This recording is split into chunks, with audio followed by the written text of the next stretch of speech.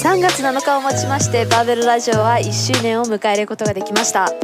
記念として今週は2020年兵庫県で開催されたジャパンクラシックパワーでの活躍選手特集を1日1本配信していきたいと思います。では皆さん Enjoy。 はい、皆さんこんにちは。今日のゲストはジャパンクラシックパワー83キロ級で見事に優勝された大平啓吾選手とつながっております。今日はお忙しい中ありがとうございます。よろしくお願いします。よろしくお願いします。83キロ級で日本チャンピオンということで最初にもうおめでとうございます。ありがとうございます。おめでとうございます。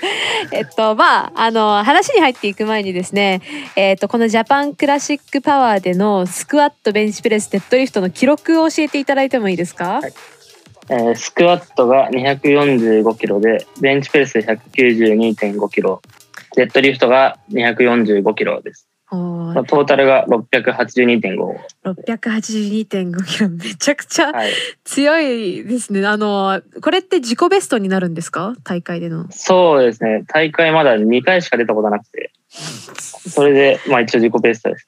いやもうめちゃくちゃいやもう皆さんびっくりしたんじゃないですかね。ノミネーションとかで埼玉パワーからの予選で660キロでしたよね。そうです。エントリーとかで予想されていなかった選手みたいな感じで、どういうなんか気持ちでこの大会に出られましたか？多分あんま知られてないかなと思ってて、とりあえず出て、本当はトータル700行きたくてやったんですけど、ちょっと知らないところから1位もらおうかなと思って参加しました。いや、そういうのもいいですよね。あまりプレッシャーはなくみたいな。そうです。逆にあんまマークされてないかなみたいな。いや、今後じゃあちょっとそれは変わっていくかもしれないですね。そうです。なんですかね。なんか全体的に振り返ってみて、なんでしょうね。調子は良かった日だったんですか？このジャパンクラシックの日は。そんな良くなくて、やっぱ結構緊張して、スクワット結構自信あったんですけど、全然調子悪くて、スクワットの第3ぐらいからちょっと緊張抜けてきて、あとのベンチとデッドは調子は良かったんですけど、もう最初の初っ端スクワットが全然ダメでした。その緊張っていうのって県大会では全然感じないような緊張だったんですか？いや、全然感じなくて、やっぱちょっと舞台も大きかったんで、それで体あんま動かなかったです。そういうところあるかもしれないですもんね。なんか周りとかもすごく有名選手とかも結構いるし。結構そうですね。もうインスタとか SNS でめちゃくちゃ見てた人とかばっかだったんで。じゃあもう一回このジャパンクラシック出たから次回はもうちょっとどうなんですかね。緊張抜けてもう一発目からあれかもしれないですね。そうですね。多分もう大丈夫だと思います。もう一回緊張味わったんで。いやもうめちゃくちゃ強い。なんですかね。このスコットの第一試技から、デッドリフトの第三試技まで、一通りのなんか気持ちの変化とか、体の調子だったり、一つ一つの試技について簡単でいいので、なんかどういう感じだったかっていうのを教えていただいてもいいですか？スクワット、第一、練習240キロで、第一試技やったんですけど、もう練習だともう全然普通に軽かったんですけど、やっぱその緊張もあってなんかあんま足力入んなくてかなり重かったんですよ。で第2で245キロにしてやっぱその第一の重さもあって一回潰れちゃって、そこで渋谷さんが第2で252.5キロ上げてきたんで。ちょっとやばいなと思って。で、第3もう一回245最低でも取らないと、この後がきついと思って、そこからやっぱ緊張は抜けて、いつも通りに近い動きでスクワットはとりあえず終えて、もともと自分ベンチプレスがすごい得意だったので、ベンチは、そうですね、もう全然第一試技から第一185キロで全然めちゃくちゃ軽くて、で、第2やっぱ渋谷さんにちょっと勝つために、はい、予定では195キロだったんですけど、はい、確実に取りたくて、ちょっと抑えて192.5キロに下げて、で、それもなんか割かし軽かったんで、はい、第3試技200キロ挑戦しようと思って、200キロ挑戦したんですけど、ちょっとラックアップした時に足滑っちゃって、まあそれもあって、はい、ちょっと左腕がやっぱ差し切れなくて、上げきれなかったっていうのがあって、プラットフォームって結構滑りやすいって言ってましたしね、はい、皆さん。はい、そうで、なんか第2までは全然滑んなかったんですけど、はい、第3の200でいきなり滑っちゃっておいおいみたいな。いや、しかもマックス重量だったらそれでも結構大きいですもんね。いや、そうですね。もうそれがもううわーみたいな。なんだろう、まあちょっと話戻させていただくんですけど、もうこのスクワットの第2の潰れってどこで潰れたんですか？どこの？ボトムでしゃがんだ後にバランス崩れちゃって、重心がめちゃくちゃ前にずれちゃったんです。それでもう全然耐えられなくて、そのまますぐ潰れた感じです。いや、しかもなんかめちゃくちゃ緊張している中でそれをやって、もっと普通だったら焦るじゃないですか。そこから、そこからどういうふうに緊張を抜くことができたんですか？なんか自分に言った言葉なんですか？それともなんかやる気が出たとかなんですか？いや、なんかもう単純に焦りで、上げないとやばいなっていう。予定ではもう255キロぐらいまで行く予定だったんで、ちょっとさすがに245で潰れてらんないなと思って。緊張してる焦りでなんかもう緊張に抜けた感じです。なるほど。現実に、なるほど。逆にもう現実に戻された感じで。いや、そういうのも、まあ、そのおかげで、あれですもんね、普通通りに、まあ、ベンチ。はい。まあ、じゃあ、デッドリフトはどうでした？デッドリフト、まあ、普段、ゴールドジムでトレーニングしてて、はい、バーベルがイバンコのバーなんですよ。はい、パワーのバーってほとんどやったことなくて、で、イバンコだと結構弾けてたんですけど、大会前に1回だけパワージム行った時に、やっぱ全然重くて、はい、まあ第一はもう確実に取り行こうと思って、ちょっと230キロで様子見て、はい、そしたらかなり軽かったんで、で、第2は、まあ確実に取りたかった240。それもわりかしすごい軽くて、で、渋谷さんがその時点で、245上げて、第2失敗してたんで、はい、で、第3確実に取り行こうと思って、245でちょっと抑えて、上げた感じです。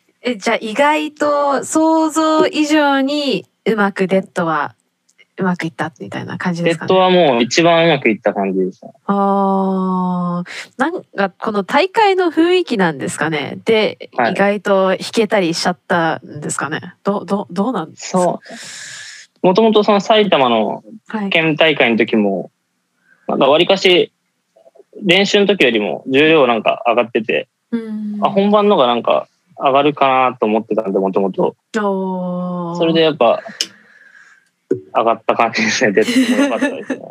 緊張も抜けてたんで。いや、もう2位の渋谷さんもなんか彼なりの考えてたストーリーもちょっと聞いてみたので、はい、ぜひアップされたらそれも聞いてみてください。面白いかもしれないです。はい。はい、ということで、まあ、682.5 キロということで、まあ、この優勝した時の気持ちってどういう感じでした？はい、まあ、もともと本当は700取って、もうダントツで優勝する予定だったんで、まあ、ほっとした感じですね。ギリだったんで、まあ、優勝できたらよかったなって感じ。いや、もうただ、やっぱ目標にたどり着かなかったんで、全然。そこはちょっと悔しかった感じですね。まあ、物足りないみたいなところも。いや、なるほど。めっちゃびっくりしました。多分皆さんもすごくびっくりしたと思うんですけど、まあ、なんだろう、この大会に向けてのピーキングとかってやってどういう感じでやってましたか？やっぱなんかパワー始めてなんかあんまりまだ立ってなくて、はい、ピーキングもなんかよく分かってなかったんで、はい、もともと練習するときっていう結構もう自分の中でサイクル的なのを作ってトレーニングしていくんですけど、で普段はちょっとレップ多めとかで練習してたんで、それちょっとずつセット数とかも普段は結構もう6セットから10セットぐらいをめちゃくちゃ頻度高くトレーニングしてるんですけど、その頻度ちょっとずつ大会前になるにつれて減らしてって、でセット数レップ数も低くしていく。でその代わり重さをどんどん上げていくみたいな感じで大会前に上げてきましたね、重量は。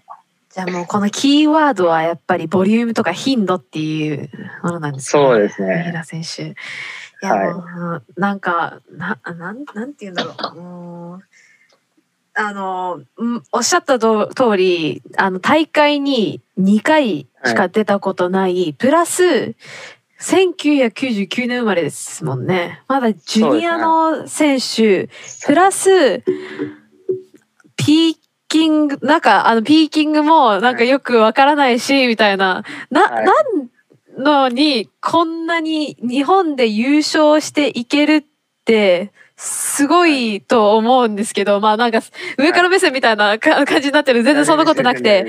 でも、なんで、それ日本一にまあ単純に強いからなんですけど、なんでそんなに大平選手って強いんですか？もう単純に強いと思いますか？練習はめちゃくちゃしますね。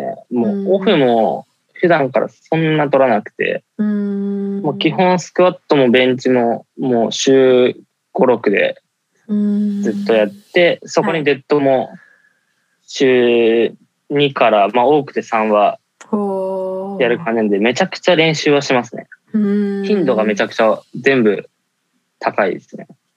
それって重さを持つ練習ですか？それとも軽くても全然いい時とかあるんですか？基本は毎回全部重いの持って、でその代わりなんか重い重量もやればちょっと軽めでレップ増やして10レップ狙いとかっていうのもその1日の中で全部やります、基本は。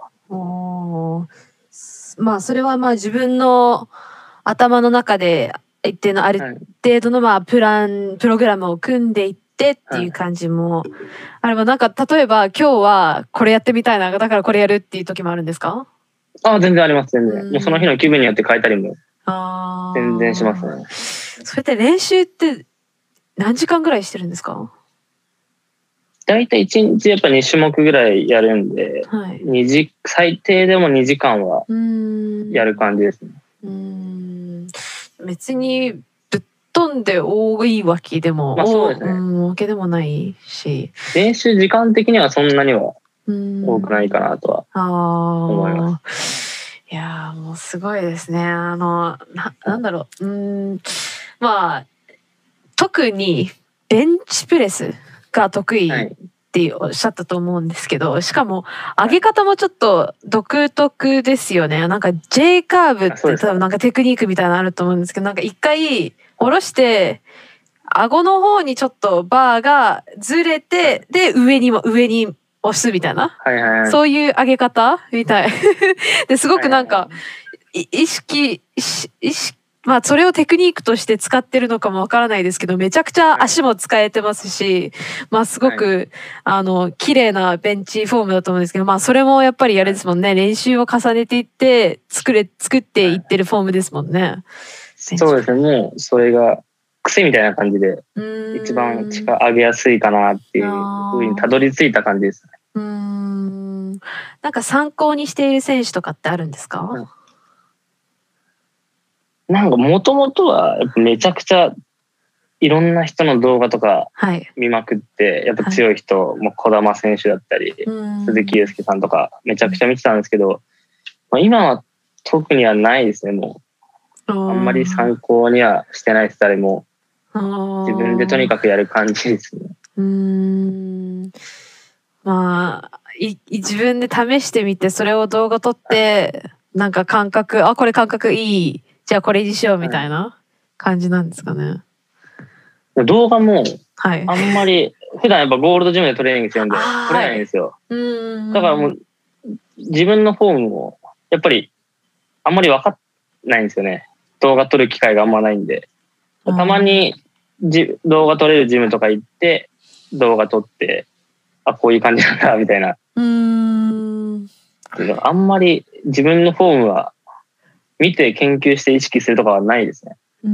もうその日その日で上げやすい、力の入りやすいフォームにちょっと変わっていったりしますから。いや、その上げやすいフォームを自分なんか主観的なあれで研究してって、ああいうなんか理想的なフォームになるのってすごいなんだろう、ナチュラルだなって思います。なんか生まれ持ったパワー選手のあれがあるかもしれないですね。すごいなって、体の使い方がめちゃくちゃうまいっていうことなんですかね。まあそうですね。足とかでもやっぱりめちゃくちゃ疲れますね。手刀とかもすごいやっぱフォーム組んでるだけでめちゃくちゃきついですね。連動して使えてんのか、そう使えてないんだかわかんないですけどまあうまく使えてるとは思ってます。いや、まあ日本チャンピオンですからねでもなんていうんだっけ、まあ前とかスポーツとかってされてたんですか？もともとずっとサッカーやってて、高校生までサッカーやってたんですけど、高校にトレーニングルームがあったんで、そこでもうベンチプレスを高2ぐらいから始めて、そこからずっと続けてるって感じですね。じゃあ結構前からベンチプレスは、まあパワーリフティング前にはやっていたって感じだったんですか？そうですね、もうベンチはもうずっとやってきた感じです。ちょっと待ってください。でもサッカーでベンチプレスですよね。そうですね、意味ないですねちょっと待ってみたいな思ったんですけどなるほど。まあいろいろ頻度とか練習を重ねてできたようなフォームとか、まあいろいろすごく皆さんにも参考になることをたくさんもうお話ししていただいたと思うんですけど、まあ今大会ジャパンクラシックに向けてフォーカスしたトレーニングとかって変えたトレーニングとか何かあったりしますか？変えたトレーニング、やっぱデッドリフトがめちゃくちゃやっぱ苦手で、でそれこそ11月に初めて出た埼玉パワーの時は230しか引けなくて、そっからちょっとデッドやんないとまずいなと思って、やっぱ練習の頻度とか増やしたり。230でもすごいですけどね。はい。それでちょっと250まではジャパンクラシックまでに引きたいなと思って、デッド一番やりましたね、多分。変えたかって言ったら、変えた点はデッドですね。デッドリフトのどういうところが苦手ですか？もうただ単に重量が上がらないのか、フォームが難しいのか、どっちですか？いや、もう両方ですね。もうフォームもあんまよくわかんないし、で、重量もなかなかやっぱ伸びないってのがあったんで。それこそデッドはめちゃくちゃいろんな人のフォーム見て動画とかで、で真似したりはして、真似してなんかこれちょっとしっくりくるなってのがあったらそれ取り入れてとかやってきましたね。確かに、まあ何ですかね、エブリデッドとか、今インスタグラムとか見るとやってましたよね。やったこと何回もありますね、デッドは。それ私、いや実際やったことある人って会ったことないので。そうなんです。はい。なんか一番、まあエブリデッドって考えると、一番最初に思うのが疲労なんですけど、疲れとかってたまりますよね。でもめちゃくちゃ疲れたまります。でもそれでも結構伸びる。なんかフォームがやっぱ最初頻度増やすと、だんだん体がちょっと覚えてくるんですよ。だから最初の1週間とかをめちゃくちゃ頻度高くして、で体にちょっとフォームを覚えさせてやっていくっていうのが自分の中ですごい合ってて、だから疲労溜まってもなんか我慢してやるみたいなできちゃうんですよね。なんかできちゃうんで、できない時にもうさすがにやばいって時にオフ取って、それ以外は基本なんかできちゃうんでやってるだけですね。いやもう例えばデッドリフトを週1でそれを2ヶ月やったらまあ8回とかなんですかね。それと大平選手がやってるみたいに例えば8日間連続でデッドリフトをやるっていうこの2つを比べてみてフォームの覚えやすさっていうのってやっぱり連続してやった方がしっくりすぐ来るみたいな感じですね。全部そうですね。やっぱ頻度高くしないとなんか忘れたんですよね。得意なベンチプレスでさえも頻度が落ちちゃうとなんかフォーム忘れちゃうんで。だからもう基本は全部頻度高めでやった方がやっぱフォームはどんどん覚えてきますね。しっくりきます。デッドリフトでどういう、フォームとかの意識って何をされてますか？一番は。フォーム、とりあえず上向いてぶち上げることしか考えてないですけどなんか自分下見ちゃうと全然上がんなかったんで、とりあえずもう上向いて勢いよく立つっていうのは、なんか下でしゃがんだ状態でもからいきなり立つができなくて、一回膝伸ばしてから沈み込んで勢いよく立った方が自分はすごいしっくりきたんで、そこだけ意識してますね。勢いよく立つってとこだけ。いやなんかその答えもなんか結構インタビューしている選手の中ではすごく細かいことを意識している。例えば四頭筋をこういう風に使って、お尻をこういう風にしてとか、角度はこういう風にみたいな。でもなんかちょっと大平選手の説明だと結構なんだろう、体に覚えさせているから意識することも結構なんか大胆なんですかね。なんかそういうところも面白いなって思います。そうですね。なんか難しくてあんま分かんないですね、デッドリフト。私も難しいです。全然なんかなんか膝開くとか、なんかそういう基本的なことでさえもなんかあんま力入んないなとか。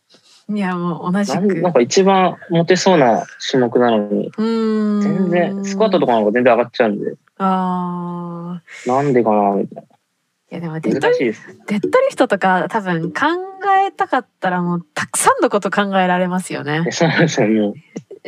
しかもなんかそれを頭に全て入れようとしても無理だし、しっくりくるものだけ取り入れるっていうのは難しいんですけどね。いやでも本当にいやもうわからないのにあげられちゃうっていうのが、さすがだなって思います。私もすごく羨ましいです。いや全然245じゃ全然ダメですね。なんか数字の伸びとしては結構順調に伸びている感じですか？そう、ここ半年間ぐらいはめちゃくちゃ順調に伸びてますね。もう全部特にスクワットとデッドリフトなんですけど、本当ここ半年でめちゃくちゃ伸びた感じ。めちゃくちゃ伸びるって言ったらどのくらいですか？スクワットに関しては緊急事態宣言が初めて出た時、やっぱゴールドジム閉まっちゃって、その前のベストが220キロだったんですよ。で、ジム再開して久々にスクワットやった時は200キロしか持てなくて、そっからそれが6月の時点で、そっから半年で245、練習で250キロぐらいまでは上がってるんで、半年でベストだと30キロは伸びてる感じです。大きいですね、それも。デッドリフトも緊急事態宣言出た時で230キロぐらいがベストだったんで、そこから練習でそれも250まで引いてるんで、半年で20キロぐらいは一気に伸びてちょっと戦えるぐらいになったかなっていう感じです。ちょっとどころじゃないですけどね。なるほど。いやでも半年でこの強さでプラス30キロっていうのは結構大きいですね。特にスクワット。そうですね。なんか今後大会とかって、はい。どういう大会に出たいとは思ってるんですか？うち予定では、はい、本当はその9月国体出たかったんですけど、参加資格が満たしてなくて。マジですか？4月に、そうなんですよ。ちょっと引っ越して1年経ってなくて、それでちょっと国体出れなくて、ちょっと予定変わっちゃったんですけど、4月にはい。それでもダメなんですか？多分出れないと思うんですよね。なんではい。引っ越した前の県とかはダメなのか、そっか、住所が違うから。なるほど。そうなんです。だからもういいかと思って、はい、とりあえず4月に埼玉県パワー出て、はい、6月に、ジュニアが多分ラストになると思うんで、ジュニアでベンチとパワー両方出ようかなとは思ってます。世界クラシックとかどうですか？パワーはまだかなとは。マジですか？ちょっとまだパワーは早いかなと思って。ベンチだったら出たいんですけどね。でも出るんだったら競えるみたいなように、競えるぐらいになってから出るっていう感じなんですか？一応1年後には740ぐらいまで行く予定なんで、そんな急がなくてもいいかなとは思ってます。でも今回あれです。だって世界クラシック出てまた緊張経験したら、多分どこ行っても緊張しないです。確かにそう。なるほど。そっか。経験としてもいいかもしれないですけどね。そうですね。日本代表選手として。はい。じゃああといくつかなんですけれど、怪我とかって今まであったこととかありますか？パワーでってことですか？はい。パワーだと、まず最初本当はパワーリフターってなる予定なくて、もともとボディメイクでトレーニングしてて、なんか筋トレつまんなくなっちゃったんですよ。それでもう筋トレやめようかなって思った時に、もともとやっぱベンチプレスがすごい好きだったんで、ベンチプレッサーになろうと思ったんです。で半年間もうほぼエブリベンチで半年ずっとベンチをひたすら重いのを持ってやった時にめちゃくちゃ怪我して、まずやっぱ前腕とかすごい疲労溜まって、でもう肩とかも腕痛くなって、で首もすごい、自分結構ブリッジ組む時に首ですごいベンチ台の接地面が当たるんで、首にすごい負担もかかって、でも首も動かすだけで痛いってのがあったのと、あとはもう頭痛ですね。目の奥がめちゃくちゃ痛くて、もう最悪じゃないですか。さすがにこれやばいと思って、ただもうベンチ以外あんまやる気なくて、どうせだったらじゃあベンチの頻度を落とすためにスクワットとデッドリフトもやろうかなと思って、それがきっかけでそうですね、パワー始めた感じで、で今度はベンチの頻度を落とすために始めたスクワットで、今もなんですけど、腕がめちゃくちゃ痛くなっちゃうんですよ。すごい痺れてきて、力入んない、握力がなくなっちゃうみたいな。ベンチからですか？それはスクワットで痛めましたね。ベンチだとあんまり痛くないんですけど、それがここ1年半ぐらい痛くなったり痛みが収まったりずっと繰り返してる感じです。珍しいですよね。スクワットで腕が痛い。そうですね。多分肩かなんかから来てると思うんですけど。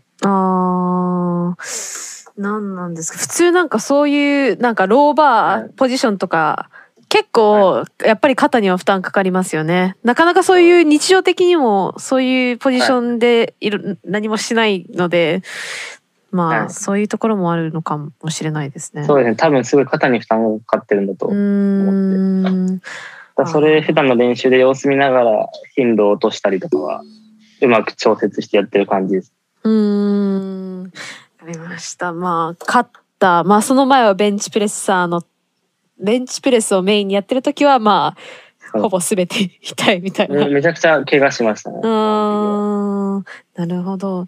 なんか今もエブリベンチ最近ってエブリベンチやりました？最近はちょっと頻度は減らして、まあ2日に1回とか。で、たまにまあ2日ぐらいは、3日ぐらいまでなら連続でやったりはしますけど、基本は2日に1回とかです。まあその理由としては、怪我をしたくないっていう理由ですか？あとはもう単純にスクワットとデッドをやっぱ伸ばさなきゃいけないんで、やっぱベンチばっかやってると疲れてそっちもできなくなっちゃうんで、メインをベンチからスクワットデッドに変えた感じです。なんか今エネルギーを入れている中で、スクワットベンチプレスデッドリフトのパーセンテージのなんか割合ってどのくらいですか？エネルギーとしては。変な質問かな。スクワット60、そうなんです。30、ベンチ10ぐらいです。はい。もう強いですもんね、ベンチプレス。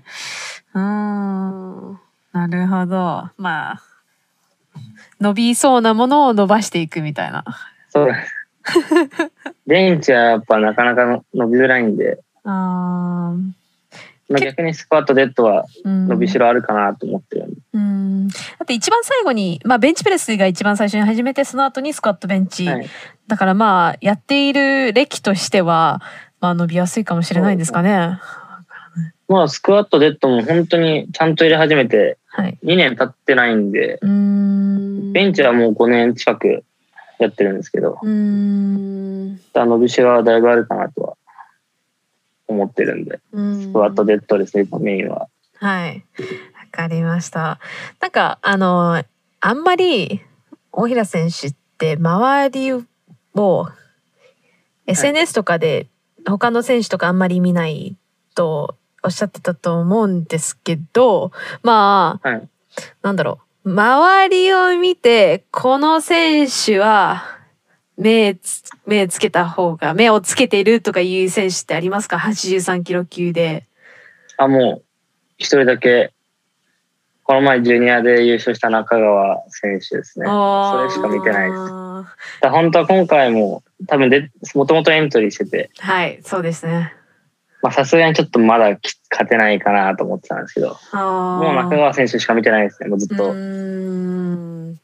彼も若いし、同じような、まあ、そうですね。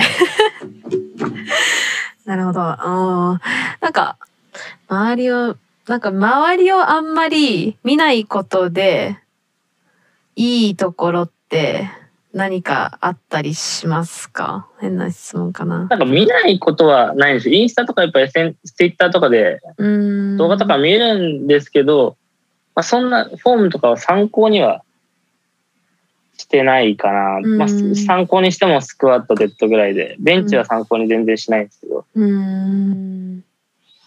まあ、やっぱ人によってフォームも変わっちゃうんで、結局やっぱ前まではずっと全部参考にしてフォームも取り入れたりしたんですけど、やっぱほとんどがやっぱ結局合わなかったんで。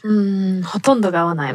そうですね。他のやっぱ選手とかやっぱ上手くて、ベンチとかもやっぱり、ベンチプレッサーの選手とかすごいフォーム上手いじゃないですか。それはやっぱ真似できないですね。だからもう自分の道進もうかなっていう感じなんで。まあある程度の土台と知識があればそう言っても全然いいかもしれないですよね。ある程度のだからなんかフォームのブレとかないですね。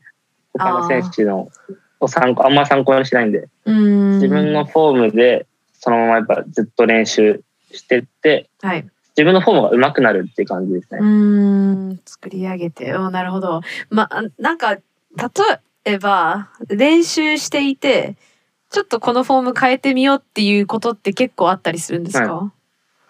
めちゃくちゃあります。最近でも、今でも。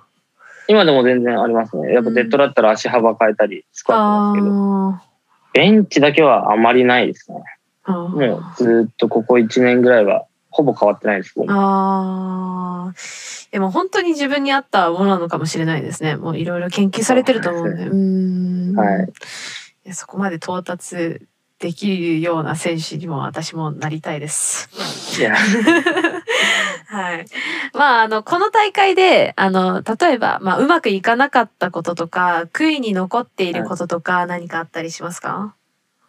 いや、もう本当スクワットですね。もう最初のやっぱ緊張で力入らないっていう一番やっぱかなり力入れてたんで、やっぱ700トータル取るために255は上げたかったんで、それがやっぱ245までしか取れなかったっていうのがめちゃくちゃ悔い残ってます。255取れたらそっか 692.5 ですもんね。プラスこのベンチプレス。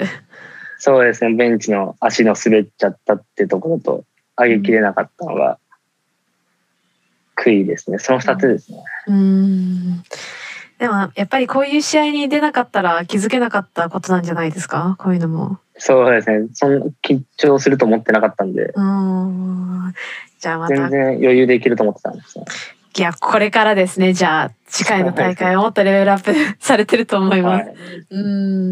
しかも体重も結構ギリギリでもないですもんね。大会当日 81.4？ そうですね。なので、まだちょっと余裕はあるっていう感じですかね。でも普段もともと83キロから80、多くて5キロぐらい体重あるんですけど、大会前にちょっとご飯とか食べる量減らしたらなんか減っちゃったみたいな感じで、もともとは普段から83キロはオーバーしてるんで、なんか減りすぎちゃった感じです。それでなんか変わったって感じはしますか？なんかパフォーマンスに影響は出ないですね。2キロぐらいだったら誤差かなっていう感じなんで、あんまりないです。フレキシブルに85でも 81.4 でも同じような力が出せる。そうですね。あんまり変わんないです。わかりました。今後のそろそろお時間なんですけれども、今後の重量の目標とか、次の大会の目標の重量を教えていただいてもいいですか？もしよろしければ。